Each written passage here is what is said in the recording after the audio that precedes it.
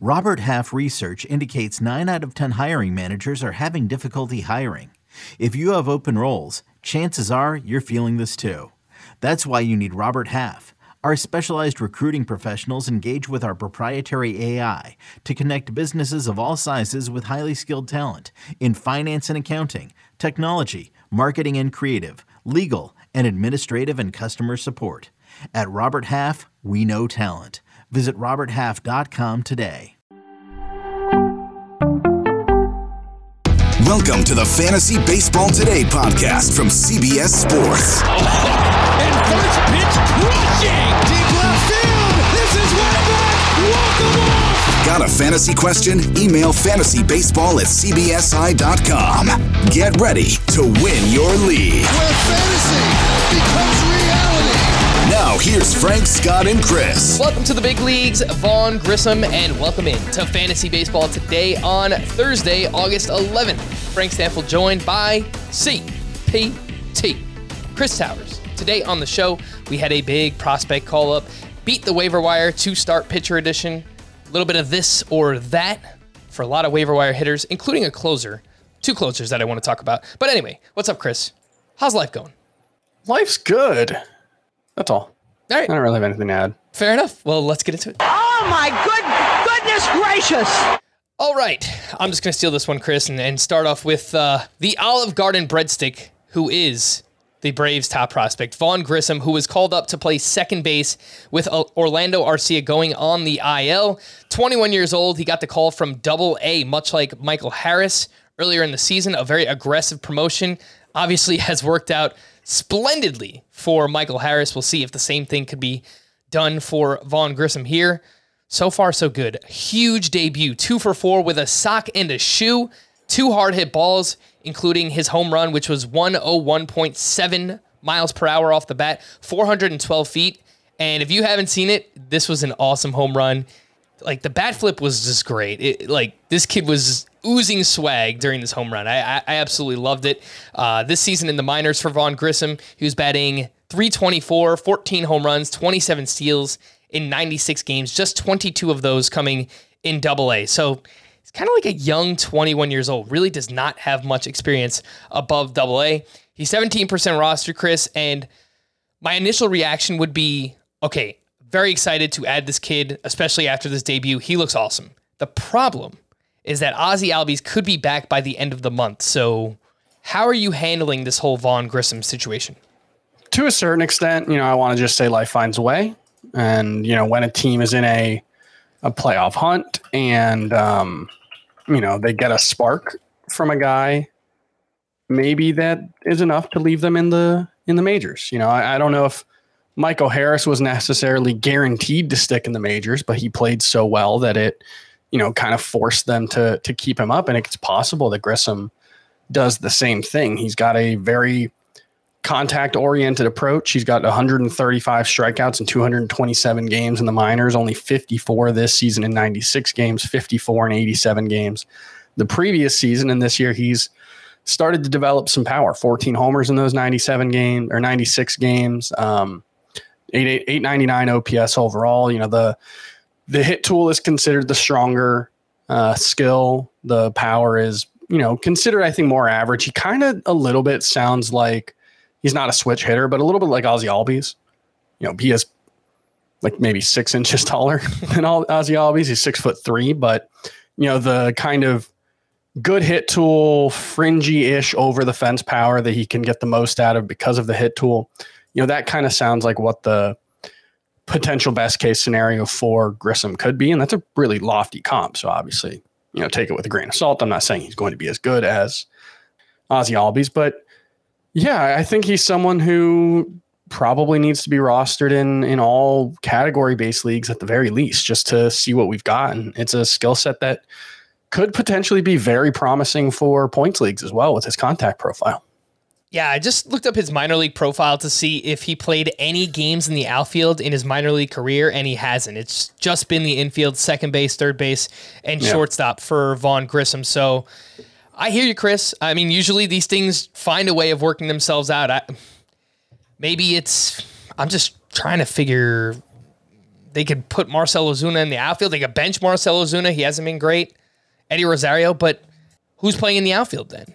Like between Albies and Swanson and Grissom, I want to get excited about this kid. I really do. And it's just an awesome debut. Lots to like, as you mentioned, but I just kind of worry. But for now, I mean, look, even if it's just a 2-week period, 3-week period where he's awesome, I mean, those are things that can help you right now in your weekly head-to-head matchups, and obviously maybe move up the standings in those roto leagues, especially deeper ones. So Vaughn Grissom, 17% rostered. Let's add him for now, see where it goes. And who knows, like maybe even a setback happens for Ozzy Albies. There's a million different things. Yeah, that's why like life finds a way. You know, like I say it kind of jokingly, but it's also like, how many times do we worry? I don't know if this guy's. I'll never forget when Juan Soto got called up. I mean, this is going back like 5 years now, but I remember it like, oh, but we don't know if he's going to be a guy who sticks around, or if then it's like, I mean, if you hit like that, that's obviously a very lofty comparison. Juan Soto was arguably the best 19-year-old hitter of all time. But if Grissom can, make an impact, he'll figure out a way to stay probably. And if not, you figure it out later. He also has a really cool name. Can we just talk about that? Vaughn Grissom. It's not related to Marquise Grissom from what I saw Scott tweet about. So that's not continuing the trend in recent years, but still, Vaughn Grissom is a strong name. That's a great name. It sounds like the lead character in some kind of action movie or it does. Video game character or something. It's just a really cool name. I'm getting like Nathan Drake vibes from Uncharted. So it's just, cool name theory. Definitely cross that off the list for Vaughn Grissom and add him wherever he might be available. Oh my goodness gracious, for you, Chris, is someone we've talked about a lot recently. Well, he's given us a lot to talk about recently. Paul DeJong. He's got 4 home runs in 4 home runs in about 11 games since coming back from the minors. He went 4 for 5 today. He's been outstanding. 3 hard hit balls, 2 doubles today, no strikeouts. Overall numbers still pretty bad because he was atrocious to start the season, got sent down, but he may have figured something out along the way back to the majors. He had an 865 OPS in AAA, struck out 52 times in 230 plate appearances, which is a manageable number. That's below 25%. So if he was able to do that at the major league level with the kind of pop that Paul DeJong has shown in the past, that's a player who has been worth getting excited about in the past. Now, it's been very all or nothing before this game. He had 7 hits coming into tonight. 4 of them had been home runs. 3 had been doubles. So a lot of pop. The first 2 singles that he's had since getting called back up were tonight. But yeah, I think so. Sorry, it's been 10 games. He's got 4 home runs, 11 hits. He's been very good. So yeah, I don't know if this is a return to form for Paul DeJong. He was a pretty good player at one point in his career, but it's interesting enough that we can't ignore it at this point. Yeah, of course, worth mentioning that his last 2 games have come in Coors Field, so definitely could help out with this monster game here on Wednesday night, where he went 3 for 4 with 2 doubles, a run, and an RBI. Was going to save this for later, but since we're talking about 2 middle infielders, let's lump in a few more. Jose Iglesias, we didn't get to him on yesterday's podcast, but he has been on fire, and he had another good game here on Wednesday. He went 2 for 4 with a double and 2 RBI. He is 29% rostered. He's got 6 games next week, including 3 in Coors Field. Iglesias' last 30 games, he's batting .377 with 2 homers, 21 runs, and 22 RBIs. So not much power, but the counting stats for runs and RBI are ridiculous right now for Jose Iglesias. The other one is Luis Rengifo, who I brought up a lot recently. I just don't know that we're giving him enough credit. He went 1 for 5 with his 7th home run. It was a 3-run shot. He's batting 3rd for the Angels lineup, which frankly is not a great lineup right now, but 20 games in the second half of the season so far. Rengifo is hitting .293 with 2 homers, 2 steals, and 12 RBI. He's 20% rostered. So, Chris, how are you ranking these 4? Grissom, DeJong, Jose Iglesias, and Luis Rengifo? It would be Grissom, DeJong, Iglesias, Rengifo. Rengifo, just the quality of contact metrics are still so mediocre. He's got a .333 expected WOBA on contact, .290 expected WOBA. So even his 314 WOBA is actually outperforming his expected stats right now. So I just have a hard time getting too excited about that. Iglesias is having a weird year because your initial reaction is, oh, well, he's playing half his games at Coors Field, so you can just ignore it when he's not at home. But he's actually been, let me double check this because this was what I saw yesterday and just make sure that I saw the right. Yeah. He's hitting 358 with an 850 OPS on the road. Those are the numbers you would think like, okay, if he was doing a Coors Field, that makes sense. He's a contact oriented guy who could hit some line drives. That he's doing that on the road. He's actually been pretty Jose Iglesias-y at Coors Field, 272, 695 OPS at home. So I don't really know what to make of that. It makes me think that it's pretty fluky. And since, he's not a base stealer and he doesn't hit over the fence power, that there's not really much reason to get excited, even during a hot streak. All right. So head and shoulders above the rest, we've got Vaughn Grissom and Paul DeJong as the two that we are actually excited about if you need a middle infielder moving forward. Let's move over to some pitching, and I've got Beat the Waiver Wire 2-star pitcher edition. Hopefully I'm not stealing the thunder of Scott for tomorrow because obviously this is his thing. He does the pitching and the hitting planners and all the sleepers for the following week. But at the same time, he's also much more accurate in terms of planning the 2-star pitchers. So this will be updated by tomorrow. But as of now, these are kind of the names that are projected for next week to have 2 starts. Jeffrey Springs had a solid start at the Brewers. He went 5 innings, 2 runs, 8 strikeouts in this one with 16 swinging strikes. Numbers this year have been very good. However, he has gone more than 5 innings just once in 4 starts since returning from the IL. Josiah Gray, he needed a bounce-back performance, and he was solid at the Cubs. 6 1/3, 2 runs, 5 strikeouts to 0 walks. He had an ERA over 7 in his previous 6 starts before this one. Johnny Cueto, just another quality start. 6 innings, 3 runs, 2 of them earned with 4 strikeouts. He has gone 6+ innings in 14 of 15 starts this season. Jose Quintana, I told you not to start him at Coors Field. I apologize because he was pretty good. 6 innings, 2 runs, 6 strikeouts there. And so far, so good with the Cardinals since coming over there with him. He's 58% rostered. And then Justin Steele, a quality start up against the Nationals. 6 innings, 2 runs, 9 strikeouts to 0 walks. He's quietly been very good, Justin Steele. 3.63 ERA. All the FIP, XFIP kind of lines up with it. Over a strikeout per inning for him. He is 30% rostered. He's got the Brewers and the Nationals next week. And he's SPARP eligible. So, all right, Chris. Lots of names here.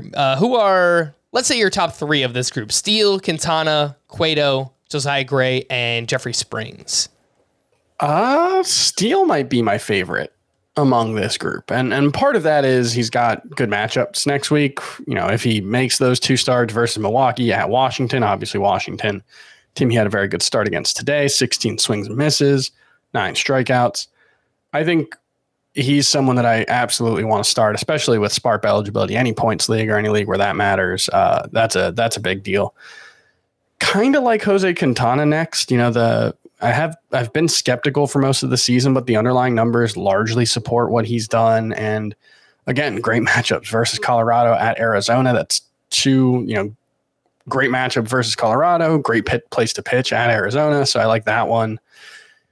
And then I don't love any of the other 3 because of their matchups for the 2-start week, but in a points league, I think I would go with Cueto with the edge over Springs. Springs is SPARP eligible, right? Yes. So that helps, but the lack of depth that he gives you negates the value of that. The lack of quality starts really is a hindrance in a points league. And that matchup at New York, he had a decent start against the Yankees earlier in the season. I distinctly remember being concerned about that start. I think he was one of the streamers that we talked about for that week. And he was pretty good. He actually had a quality start against them, but I think it's unlikely to expect that again. So I would probably go Steele, Quintana, Cueto. I think I would take Springs over Cueto, but that one is pretty close. It's really just a measure of volume versus effectiveness because I think you would agree that Springs is the much better pitcher. It's just we feel better about Cueto giving us more innings, obviously. But he does have to face the Astros, one of those starts for Johnny Cueto. The Astros and at the Guardians. So I don't really love that's those one that matchups. I wouldn't do in a roto league. I would be more likely to do Springs in a roto league. Yeah, I mean, I think if we're just kind of splitting hairs here, Cueto in points and Springs in categories, I think that's definitely fine. That's fine. And I agree with the first two that you mentioned. Justin Steele, he's weird because he doesn't have a high swinging strike rate, but over a strikeout per inning this season. And I noticed that he doesn't throw hard with his fastball. He is a left-handed pitcher. He's basically just four-seam and slider. But his fastball's in the 94th percentile in spin rate this season. So it is kind of one of those sneaky, deceptive fastballs Justin Steele has, and he's pitched very well with that. So I do agree. I think I would put Quintana first on this list, but yeah, I think him and Steele are the top two that I would be looking to add. In deeper leagues, J.P. Sears made his Oakland A's debut, and it was a solid one. He was up against the Angels, 5 1/3, 3 hits, 2 runs, 0 walks, 3 strikeouts, only 5 swinging strikes on 72 pitches. He goes really hard after it with the fastball. He throws it like 65% of the time, also mixes in a slider and a changeup. Very good numbers in the minors this season for J.P. Sears. 1.70 ERA, 0.73 whip, 60 strikeouts over 47 2/3. And again, this is for deeper leagues, 15 teamers, anything like that. 6% rostered, and he's got the Mariners, and he's at the Rangers next week. So not terrible matchups. Chris, what do you think about J.P. Sears? Not entirely clear. He's a starter in the long term. He's been used kind of in both roles, reliever and starter in the minors during his time with the Yankees. Averaged like 5 innings, a little less than 5 innings per start this season. So, not sure you're going to get a lot out of him. And given that it's, the A's, wins are going to be, pretty hard to come by. But yeah, he's interesting. He's certainly worth keeping an eye on. The stuff looks pretty solid, based on the minor league track record. So I'll keep an eye on him, but even, with a 2-start week next week, I'd be surprised if you got, set the over under on quality starts at 0.5. And I think I'd take the under next week. So not a super high upside play. Chris, I have to pause everything that we're doing right now to let you know that the Joey Gallo just hit a 3-run home run for the Los Angeles Dodgers. And obviously, it's been a big week for the song. Yeah, Joey Gallo. For those out there who have heard the song, that is about Joey Gallo. But I love Yankees Twitter. That gives him as many hits as Andrew Benintendi since joining the Yankees, right? I don't know. I'm just joshing you. Andrew Benintendi has a whole 7 hits in 12 games. Oh gosh. This is just so frustrating too because it's an opposite field home run for Joey Gallo, and just his first game with the Dodgers, he goes opposite way too, and it's just like, where was that with the Yankees? I don't get it. It's so crazy to me. But the Dodgers, the magic that they work with, not only their pitchers, but I guess with Joey Gallo as well. Good for him. I hope he gets back on track. It's crazy.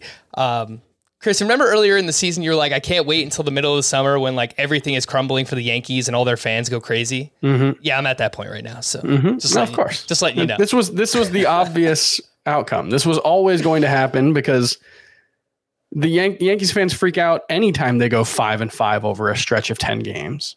And especially when they thought they were going to have the best season in franchise history 2 months ago.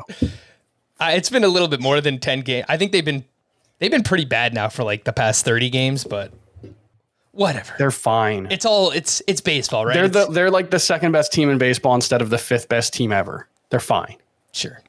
I hope you're right, Chris. I'm rooting against them, to be clear. Oh, I know. But they're fine. Nice shirt, by the way. My buddy was in Miami recently, and he picked me up an exact shirt. Well, not exactly, but similar to that. It's a Sandy Alcantara jersey that is red like that. I haven't gotten it from him yet, but yes, I'm very excited. All right, let's get back into the actual action. Waiver wire, this or that. And I've got a bunch of names here on the list. Stephen Kwan or Tommy Pham. Stephen Kwan went 2 for 4 with a triple and a run scored. He is now batting 300 overall for the season. He's 74% rostered, could be out there in some shallower leagues. And Tommy Pham, I know we spoke about him yesterday, but I just want to reiterate, he's been good so far with the Red Sox. He's been really good. 1 for 5 with his 14th home run. He's now homered in 3 straight. He's led off in 4 straight. And Chris, he had 4 hard hit balls in this game, including 2 over 105 exit velocity. That is Tommy Pham. He's 61% rostered. Who would you rather have, let's say in a points league, Kwan or Pham?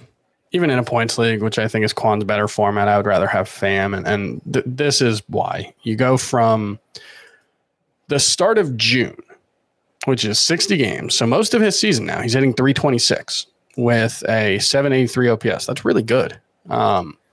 His 162 game pace during that stretch would be 86 runs, 3 home runs, 40 RBI, 19 stolen bases.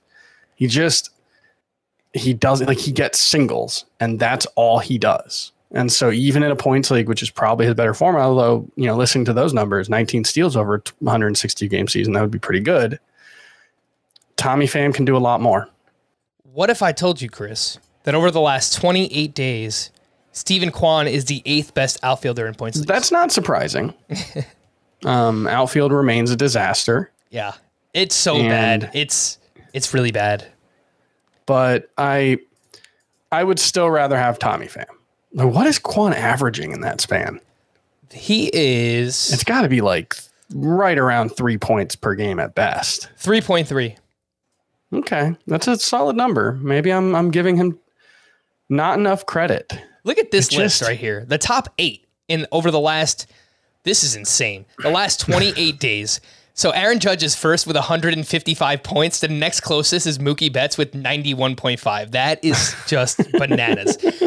But after Betts, we get Juan Succo. What happened to that? Teoscar Hernandez, Randall Grichuk, Anthony Santander, Ahmed Rosario, and Steven Kwan. That is your top 8 over the last 28 days. What that tells me is there have been 4 good outfielders over the last 28 days. It's crazy. I was updating my rankings Wednesday. I was trying to move JD Martinez down, and I couldn't do it. It's really hard. I'm like, who am I going to move ahead of JD Martinez? That's been the struggle at outfield all season long. Is it's just like you've got these guys who aren't performing, and you want to move them down, but you don't actually want to move anyone up. Yeah, it's been a rough season for outfield. Very rough. All right, let's move into 2 more outfielders here, I guess. Prospect edition. Riley Green went 2 for 5 with a double and a run scored. He now has multiple hits in 4 of his last 8 games. Not really hitting for power or stealing bases, so I'm not overly excited, but he's doing something. He's getting hits here. He's got 7 games next week. And then Alek Thomas went 2 for 4 with 2 runs scored. He is 64% rostered. He's got 7 games next week, and he also has a big series coming up in Coors Field. So I think Alek Thomas is frankly going to have just a monster weekend, and then we're going to be looking to add him. But Chris, what do you think? Who'd you rather have, Green or Thomas? My gut reaction is Thomas, and I just wanted to check one thing between the 2 of them. Yeah, they're both batting first and second in the lineup, so not really much of a gap there. Their quality of contact metrics are very similar. Green's have been a little bit better, but he's striking out a lot more. So, that's kind of making up for it. Wish both of them were running more than they have been. Alek Thomas last 30 days, 0 steals. Yeah, he got off to a pretty good start in that regard, but yeah, he's slowed down. I would go Thomas. I think it's pretty close. I like both of them, but I think Thomas' plate discipline at this stage in their career gives him a little bit of an edge. Yeah, I will point out with both, I dropped them outside of my top 50 outfielders. They really have not done much over the past month or so. Yeah. But once you get into those 5 outfielder leagues, obviously I still think long-term they have a lot of upside. And Thomas, for the reasons I mentioned, I think he's about to have a big weekend. So this is almost like a preemptive ad before other people do it with him. 2 closers I mentioned I wanted to get to. Sir Anthony Dominguez struck out 2 for his 8th save here on Wednesday. David Robertson pitched yesterday, and he also pitched on, I guess that would be either Sunday or Monday. So he could have been available. Sir Anthony Dominguez also pitched yesterday. That's now 2 games in a row where he has picked up the save. And we're just kind of left closer by committee with the Phillies right now, I guess, moving forward, maybe kind of favoring Sir Anthony Dominguez, but he's 50% rostered. And then Jonathan Hernandez looks like the Rangers closer. He pitched I think it was the bottom of the 10th inning once the Rangers just took the lead in that game, but They put up a bunch of runs in the top of the 10th, so they didn't. It wasn't a save opportunity anymore. I like Hernandez, but it sounds like Joe Barlow's getting ready to return. Who would you rather have between Dominguez and Hernandez? The thing is Barlow going to be the closer when he comes back? Not necessarily. He was because he was removed from the role right before that injury. So, right. It's possible that like the injury was as much a let's get him back on track kind of thing. But, given the fact that he was removed from that closer's role, I think Hernandez's job security is a little safer. Robertson only has 1 save in 4 appearances since going to the Phillies. So, clearly he's not the closer, but this is a team that has had trouble at times settling on one guy. There was a stretch earlier in the season when we thought Sir Anthony Dominguez was the closer, and then they, went back to Corey Knebel at one point. So I still think that's probably a committee, and I would rather have Hernandez. I agree with that assessment. Hernandez, I believe, pull up his roster rate. I know Dominguez gotta be real low. Dominguez is 50%. I believe Hernandez is 36%. So he's actually available in more leagues, and I agree. I would take him because I do think he is more entrenched in that role for his respective team. So Hernandez over Dominguez for me as well. We already mentioned the middle infielders earlier, so we will pass up on that. Just some names I wanted to mention in deeper leagues. Anything here, or maybe just throw them on the scout team for now. We'll start off in the infield. Daniel Vogelbach went 2 for 5 with a double and 3 RBI. He now has 4 multi-hit games in his last 7, and in 15 games with the Mets, Daniel Vogelbach is hitting .341 with 2 homers and 10 RBI. Somebody let me know that he now walks out to the song Milkshake when he walks out. Phenomenal. So that is just, yes. Just embracing being a big, beefy baseball boy is one of the best big, beefy things. Baseball boy in the city. You gotta love it. You gotta love it. Dan Vogelbach is 19% rostered. A gentleman named Joey Meneses has homered in 3 straight for the Nationals. He is a 30-year-old, but was playing well in the minors this year. .286 batting average, 20 home runs.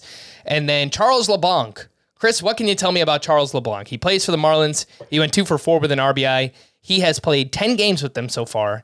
He's batting .429 with 1 homer and 1 steal. So deeper leagues, what do you think of these 3? Vogelbach, Meneses, and LeBlanc. I'll make the same joke I made on Twitter, that the Marlins have somebody wearing the number 83 batting cleanup for them right now, which means we are getting spring training started early, I guess, for them. I don't know. There doesn't seem to be anything there with Charles LeBlanc. His quality of contact metrics in the majors are pretty middling, despite the fact that his overall production has been pretty good. So I assume there's not much there. Keep an eye on him, I guess. Late season stuff like Patrick Wisdom last season, that and Tommy 2 hits or Frankie 2 hits, that can happen. So I don't want to say there's nothing there, but my guess is there's nothing there. It'd be the same thing with Meneses. I want to say Manassas, but that's a Civil War battlefield. And Vogelbach has started 13 of 16 games since getting to the Mets. So, it's not a part-time role, at least not a fully part-time role. I don't know how many times they've faced a lefty. I would think that's probably going to be one of the determining factors in whether he plays most days, but he's the most interesting of this group, for sure. And he's the most rostered of them as well. And I think 19% rostered is probably, maybe a little low. Maybe there's some 15-team leagues where you can add him, but I don't think it's a high priority. Speaking of Vogelbach and the Mets, they have 8 games next week, and it looks like, as of now, just 1 lefty on the schedule. So yeah, so that could be useful as a streamer, a sleeper hitter. I would be surprised if he wasn't on Scott's list next week. I was watching the Marlins game earlier, and they had a really cool nickname for Charles LeBlanc, and I can't remember it.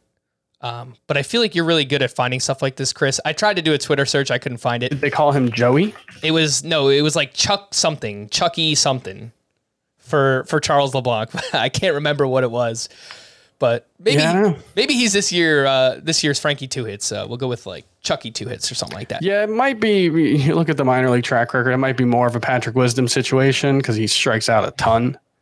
But yeah, we'll see.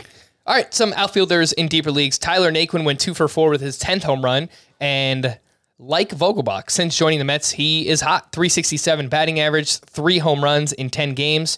Looks like he's playing every other day as of now. He's 20% rostered. Sam Haggerty went 1 for 3 with his 4th home run, and over his last 8 games, he's hitting .423 with 2 homers.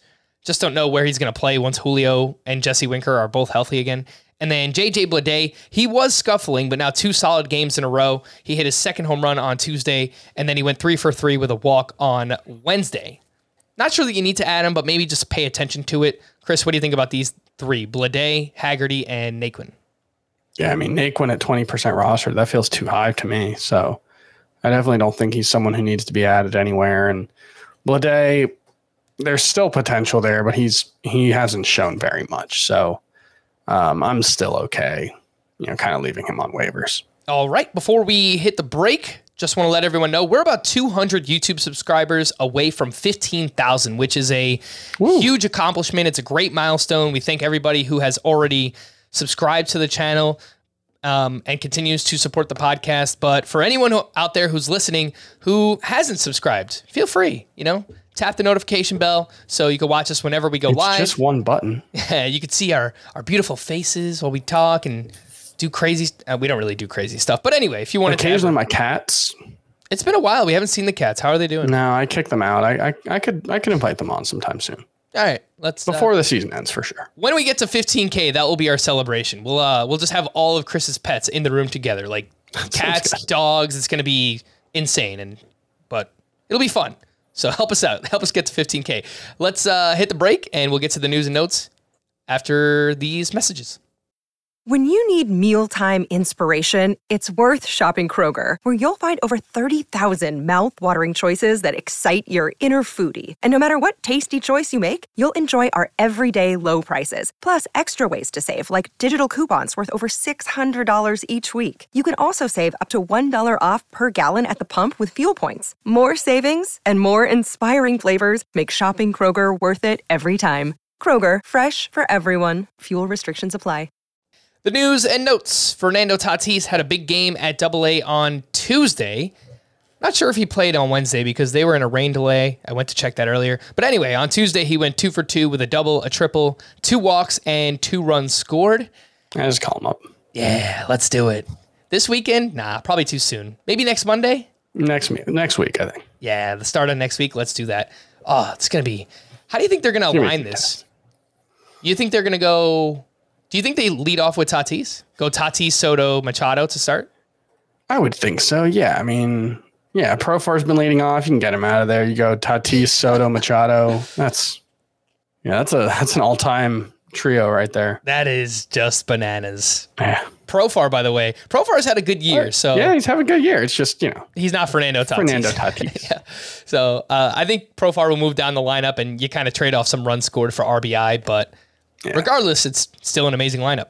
Wander Franco could be ready to resume live batting practice as soon as Friday. He had surgery to repair a fractured hamate bone in his right wrist about a month ago. Franco could be back by the end of August. That's the hope. Dustin May will make one more rehab start on Sunday before rejoining the Dodgers rotation next week. He struck out 8 over 5 innings of work in his 5th rehab outing on Tuesday. He built up to 68 pitches and is 76% rostered. Dustin May could be floating around in some really shallow exciting. Leagues. Yeah, you definitely need to add him wherever he might be. Remember, he was a guy who in 2020 was in their rotation at a 2.57 ERA, despite only 7.1 K per 9. He wasn't a strikeout guy. Came out in 2021, only made 5 starts, but he had 35 strikeouts in 23 innings. He's got ridiculous stuff. He's got this sinker that moves like, he looks like Brusdar Graterol from their bullpen. He looks like that, except he's a starter. But he was starting to get swings and misses with his breaking balls as well. And he's continued that on this minor league rehab assignment. 26 strikeouts and 16 innings in the minors. I'm very, very excited. Dustin May has top 30 starting pitcher potential. Yeah, I guess it just comes down to how cautious they're going to be with his workload right out of the gate. But maybe 1 or 2 starts, gets those under his belt. then they start to let him go 85, 90 pitches. And if they do that, I think he could be really good for fantasy purposes. Yep. Speaking of the Dodgers, Ryan Pepiot was recalled to start on Wednesday night. He went 4 1/3. He gave up 4 runs, 4 strikeouts to 3 walks. But I imagine that maybe he'll make one more start this weekend, but he'll probably be sent down once Dustin May is ready to join the rotation. Lance McCullers will make his season debut on Saturday against the Oakland A's, and in 4 rehab starts, he had a 6.75 ERA and a 1.73 whip. I believe Scott mentioned he read somewhere that the velocity has been a little bit down for McCullers as well, so he's 81% rostered. That's more than Dustin May. I'm assuming that we like Dustin May more than Lance McCullers, Chris. A lot more at this point. Yeah. I mean, I think McCullers can be a good pitcher, but I'm just very skeptical. This is much more of for both of them, like I'm not going to start either one of them right out of the gate, but McCullers for me, given the nature of the injury, the fact that he, didn't have reconstruction surgery, it's much more of I need to see it situation. Oh, right. Paul Blackburn went to the IL with an inflamed right middle finger, and that's what allowed JP Sears to get called up here on Wednesday. Chris Flexen. This one kind of surprised me, Chris. He will shift to the Mariners bullpen, which means that George Kirby will remain in the rotation for now. So, I don't know. Maybe we were a little bit too early on dropping George Kirby here, because if he's back in the rotation, I think he's going to be pretty good. He was really good his last time out as well. 71% rostered is George Kirby. Reds manager David Bell said prior to Wednesday's game that Hunter Strickland will be moved out of the closer's role, which is really not surprising considering how bad he has pitched recently, and I guess all season long. Alexis Diaz makes the most sense as the Reds closer, the replacement there. He's just 19% rostered. So if you are chasing saves, I think Diaz is the name to follow there. Kyle Lewis was optioned back to AAA to make room for Dylan Moore, who started here on Wednesday. Spencer Howard was placed on the IL with a right shoulder impingement. And a prospect note, Orioles pitching prospect Grayson Rodriguez, one of, if not the top pitching prospect in all of baseball, threw off a mound Wednesday for the first time since he suffered a grade 2 lat strain at the beginning of June. It's extremely unlikely that we will see Grayson Rodriguez at any point this season, but he could be in the mix for the Orioles opening day rotation next year, which is very exciting for keeper and dynasty leagues and even redraft. If he's out there from the start, he's definitely going to be someone that we're excited about as a breakout for next year. That is Grayson Rodriguez. All right, we have random hitters that I want to get Chris's thoughts on whenever Chris returns. But in the meantime, I will introduce some of these players. Joey Votto went 2 for 3 with a double, a run, and an RBI. And post All-Star break, Joey Votto is hitting .231 with 5 homers and an .844 OPS. He is hitting the ball hard. He's got a 12% barrel rate during that time. And he just got off to such a slow start. It's really, really hard for him to recover from those numbers. And he's really old. Let's just call it for what it is, right? Like Joey Votto pushing 40 years old. And I think we kind of just caught lightning in a bottle last year in terms of how much power he showed. He frankly never really showed that much power. Chris, we're talking about Joey Votto here. Just some random hitters I wanted to get your thoughts on. What do you think has changed the most from one year to the next? Or is it just age? Yeah, I mean, he's not hitting the ball with the same kind of authority that he did last season. He's kept the kind of loss of strikeout or plate discipline, I guess would be the way to put it, that we've seen. Last year he had the 23.8% strikeout rate. This year it's 26.3%. And he had made a conscious decision over the last couple of years to stop trying to control the strike zone so much and just hit the ball harder. Well, this year, max exit velo, average exit velo, hard hit rate, they're all decent. They're all above average, but they're all down from last season when they were elite. And that's, I think, the biggest difference is that when you're cheating to hit for power, you better hit for power. And he's hitting for decent power this season, not great power. He's actually been pretty good lately. But yeah, definitely not the guy we expected to see. Something else that stood out to me is that last year he crushed fastballs, and this season he's just been okay. So this year it's 250 batting average, 520 slug against fastballs. Last year, 306 batting average, 678 slug, and it kind of seems like he's selling out for fastballs, and it kind of just throws off his timing for everything else because against breaking and off-speed pitches, he's been terrible each of the past 2 years. So, he's getting up there in age, and that's exactly what you would expect to see from a guy losing bat speed, right? Is exactly cheating to try to hit. This is something I remember, like, we're probably 4 years removed from it, but I remember seeing this similar trend with Paul Goldschmidt. We were starting to see some signs of him having to, potentially cheat to catch up to fastballs, and then, nobody ages the same, right? And Paul Goldschmidt, it turns out, is having one of his best seasons. So yeah, it's possible Joey Votto bounces back. I think he's still a useful fantasy option, but clearly not the difference maker we were hoping he would be. Gleyber Torres, along with those Yankees, is scuffling right now. Post All-Star break, he's hitting 192 with 2 homers, a 540 OPS, a 30% strikeout rate. His fly ball rate is also over 50%, so might be trying to sell out a little bit too much for the power. And he is still 96% rostered. Chris, how are you handling Gleyber Torres? Do you think he's droppable anywhere? Your 12-team points leagues, sure. He's not a must-roster player, but I think he's still probably in the corner infield discussion. That there have been... Middle infield, yeah. There have been some guys like, Luis Garcia, who we've liked and have touted, but who aren't necessarily doing a whole bunch more. So, I don't know how many guys there are that I would drop Gleyber Torres for. I don't think I would drop him for Vaughn Grissom. So, that kind of tells you that I do still think Gleyber Torres is worth keeping on your roster.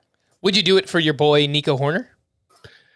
That's an interesting one because it does depend on what your team needs. They're entirely different players, but Nico Horner is his batting average up to like 305 for the season now. He's been amazing. So I think it kind of depends on what you need, but I think that's an okay one. It's not a must drop, but Nico Horner is going to give you more batting average for sure and more speed. So yeah, I think that's fine.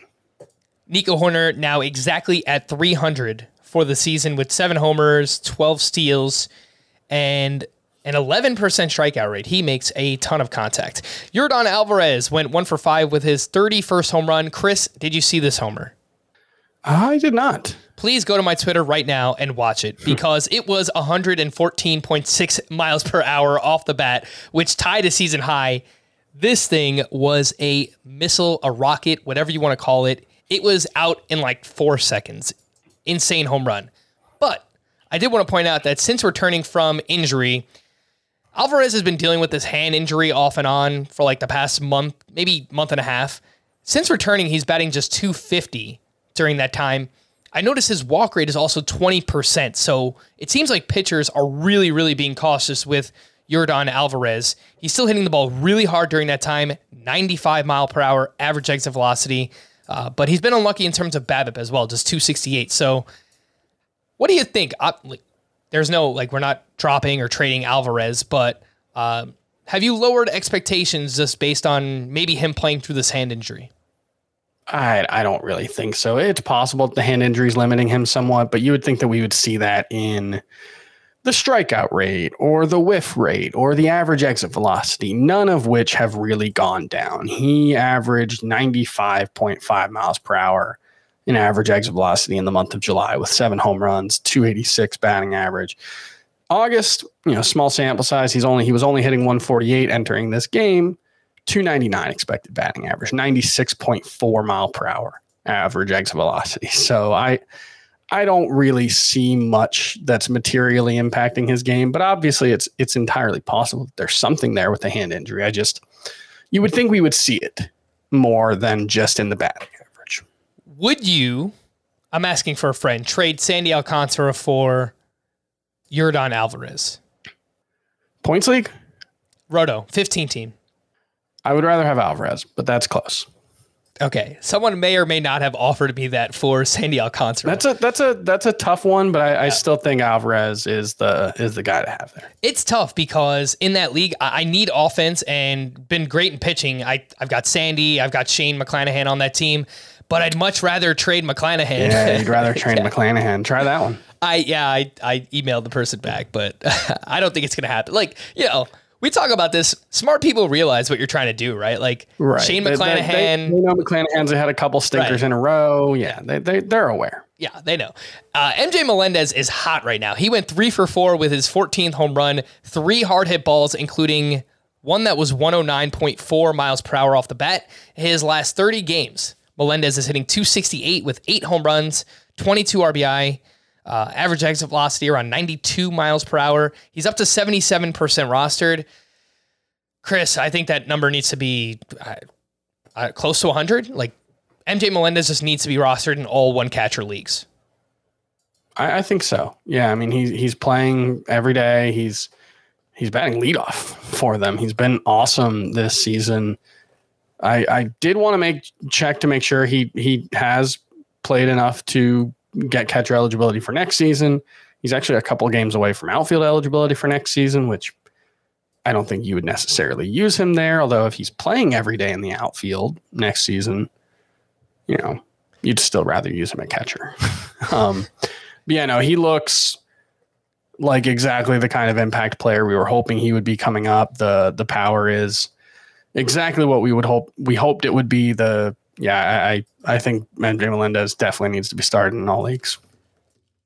Typically, Chris, the catcher position is very bad. And I would probably say that for this year as well. There's 7 or 8 guys that I really like, and then it's just kind of blah after that. But I think we're about to go through a kind famous last words. Yeah, you're probably right. I just jinxed the position for like the next decade. But there's I was thinking the same thing with Alejandro Kirk. We're in good hands right now. We've got Kirk, we've got Rutschman, we've got Melendez, and we have all these catcher prospects coming: Francisco Alvarez and Gabriel Moreno and Henry Davis with the Pirates and Tyler Soderstrom. I think he's probably going to move off the position, but there's a lot of really interesting young catchers coming, and I think the position is going to be pretty good. But you're right. For sure. Probably famous. I had the same thought. I don't want to actually put it out there and jinx it, I get it. Max Muncy, last one I wanted to mention here. He hit his 13th home run, and over his last 14 games, he is hitting .294 with 4 homers, 94.6 mile per hour average exit velocity, a 23% barrel rate. And I believe this was a YouTube comment on one of our videos. Somebody kind of speculated that Miguel Vargas was called up to light a fire under Max Muncy. And I don't know how much you could buy into these things, but maybe it actually did, because this stretch started a week and a half before Vargas was actually called up, right? So sure. I don't know how much there is to that. I mean, look, maybe I don't know, but I know Scott was going to mention him yesterday. I don't think he ended up getting to it, but the average exit velocity, quality of contact metrics have all been much, much better over the last 14 games. It's an arbitrary sample size, but when you're talking about a player like Max Muncy, who has shown so little to be excited about this season, we'll take any arbitrary sample sizes we can get. This definitely enough that if you were dropping him, consider not dropping him. Yeah, I agree. I think I saw that he actually left the game here on Wednesday. Took a pretty hard ground ball off of his chest or shoulder area, so hopefully he's all right. But he's been playing really well lately. That is Max Muncy. What to do with Sean Manaea? Just kind of jump back over to pitching here, Chris. Another subpar outing here against the Giants. He went 5 innings. He gave up 4 runs. 3 of those were earned. 11 swinging strikes on 79 pitches. Interestingly, he gave up the 6 hits and 4 runs. Only 1 hard hit allowed with a .333 BABIP against. So maybe a little bit unlucky here in this one. I noticed his slider velocity was up 2.4 miles per hour. And he threw his sinker a lot less in this start, less than 50%. He threw more changeups, and he threw his slider more. His slider's a really good pitch. I never understand why he just doesn't throw it more. I'm sure there's something else that goes into it that I don't understand, like sequencing or just any old pitching theory. He's a lefty. Yeah, but his sinker is just so mediocre. Like, it does get whiffs, which is weird for a sinker, but it gets hit pretty hard, and his slider's good, so I just don't understand why he doesn't throw it more. Anyway, his last 7 starts, he's got an ERA hovering around 7. He's giving up a lot of hard contact. It's been brutal. The overall ERA is pushing 5 right now for Sean Manaea. I was going to ask, do we drop him? But then I realized his 2 starts next week are against the Nationals and the Marlins. So I think you start him. I think we've got to hold on for at least one more week, throw him in your lineups, and hope for the best.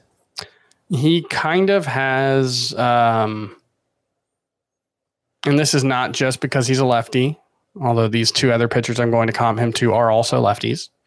But he's got some Andrew Heaney, Steven Matz in him, in that, he is a sinker baller primarily, but he tends to throw his sinker up in the zone, which is something that Heaney, especially in his time with the Angels, did, and allowed him to get decent whiff rates with it. It also just made it so that when he didn't get whiffs, the pitch tended to get hit hard. And like you said, the slider historically has been a pretty good pitch for him. It's just, it's been, especially this year, actually, this is a big change, is he's throwing the slider very rarely to right-handed batters. Last season, he actually threw more sliders to righties than he did lefties. This year, he's thrown almost more than twice as many sliders to lefties than righties. So, that pitch becoming more of a just platoon pitch for him, that could explain some of it, because it's been his best pitch.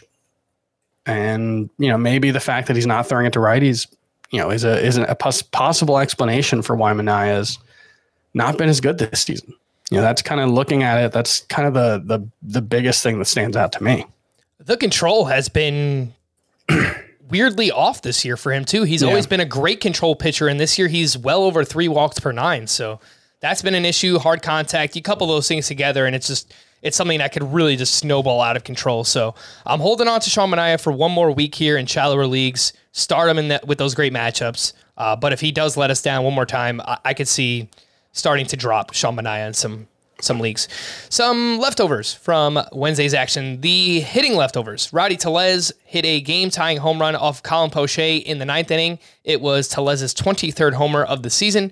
Brandon Drury went 2 for 5 with his 22nd home run and his 2nd homer since joining the Padres. He should have 3, but I saw that last week he got robbed by Sam Hilliard, so sorry, Brandon Drury. Aaron Judge went 1 for 2 with 2 walks and his 45th home run. I mentioned this for Alvarez earlier, the walk rate being way up. In the month of August, Aaron Judge has a 24% walk rate. Opposing pitchers are being very cautious, and they have good reason to be. Giancarlo Stanton is hurt, and Anthony Rizzo has been in and out of the lineup, so they don't really have to pitch to Aaron Judge right now, which, why would you? Kyle Schwarber went 3 for 4 with a double and 2 RBI. Chris, you'll be happy to know 2 more batted balls over 107 miles per hour for Kyle Schwarber in that game. Andres Jimenez went 2 for 4 with his 13th steal. Corey Seager went 3 for 5 with an RBI. His overall batting average is now up to 254, and he is batting .314 since the start of July. So I hope you bought Corey Seager when we were telling you to buy him all season long. Salvador Perez went 3 for 5 with a double and 2 RBI. He has played very well since returning from injury. Nolan Arenado went 3 for 5 with his 23rd home run. He had an awesome defensive play as well, just really showing up the Colorado Rockies, which good for you, Nolan Arenado. You love to see that. Also showing me up, which you also, many people love to see. So yeah, look, while we're on that, we're going to get things wrong, guys.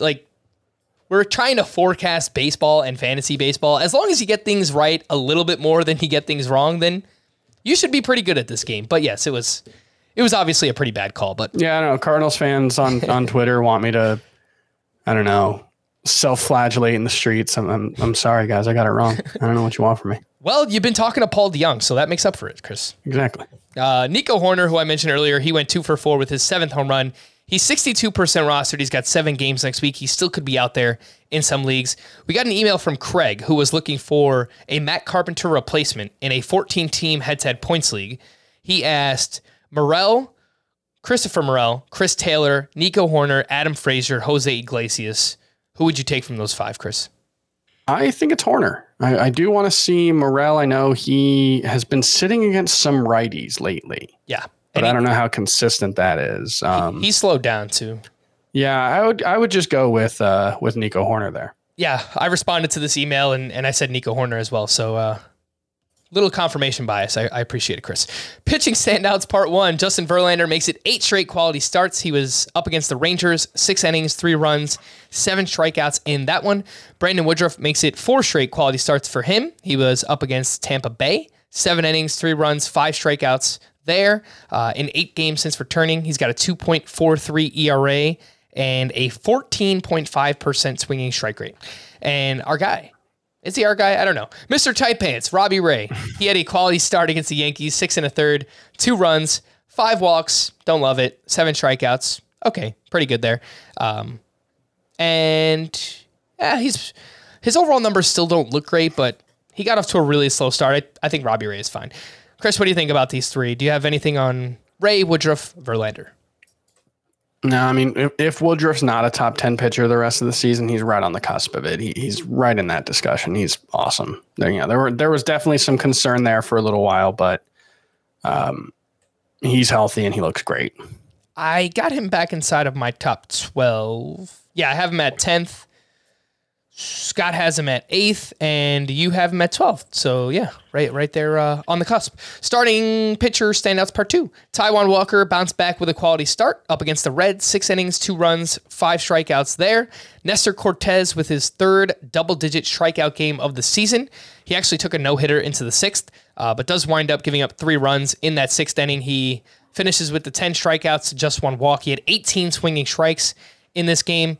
And I just want to give Nestor Cortez credit, Chris, because, he kind of had that blip in the middle of the season. He's gotten back on track here. His last 5 starts, a 2.47 ERA during that time. Yeah. Noah Syndergaard, his first quality start since June 27th, facing the Marlins, definitely helps. 6 innings, 2 runs, 4 strikeouts there. And then Kyle Wright with a nice bounce back at the Red Sox. 6 innings, 1 run, 5 strikeouts.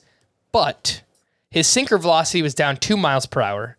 Fastball velocity down 2.4 miles per hour, and he was limited to just 77 pitches. So let's just kind of watch this with Kyle Wright. I didn't see anything after the fact, but I'm kind of curious. So anything on these 4, Chris? Kyle Wright, Syndergaard, Cortez, and Taijuan Walker. No, like you said, with Cortez, really, really good to see him bounce back. Yeah. He's been really, really excellent for most of this season. Syndergaard, I think it was mostly getting to face Miami. But, he can still be useful against the right matchups. But we've seen the early season excellence decay since then. Yep. Sandy Alcantara is indeed human. He was at the Phillies. He went 7 2/3. He gave up 4 runs with just 4 strikeouts to 1 walk. And sometimes, Chris, it seems like Don Mattingly is almost scared to take Sandy out of the game. I get it. Like Sandy, look, I don't want to get yelled at. He never wants to come out of the game, but there are just some situations like watching this game. It was the 8th inning. There was 1st and 3rd with no outs.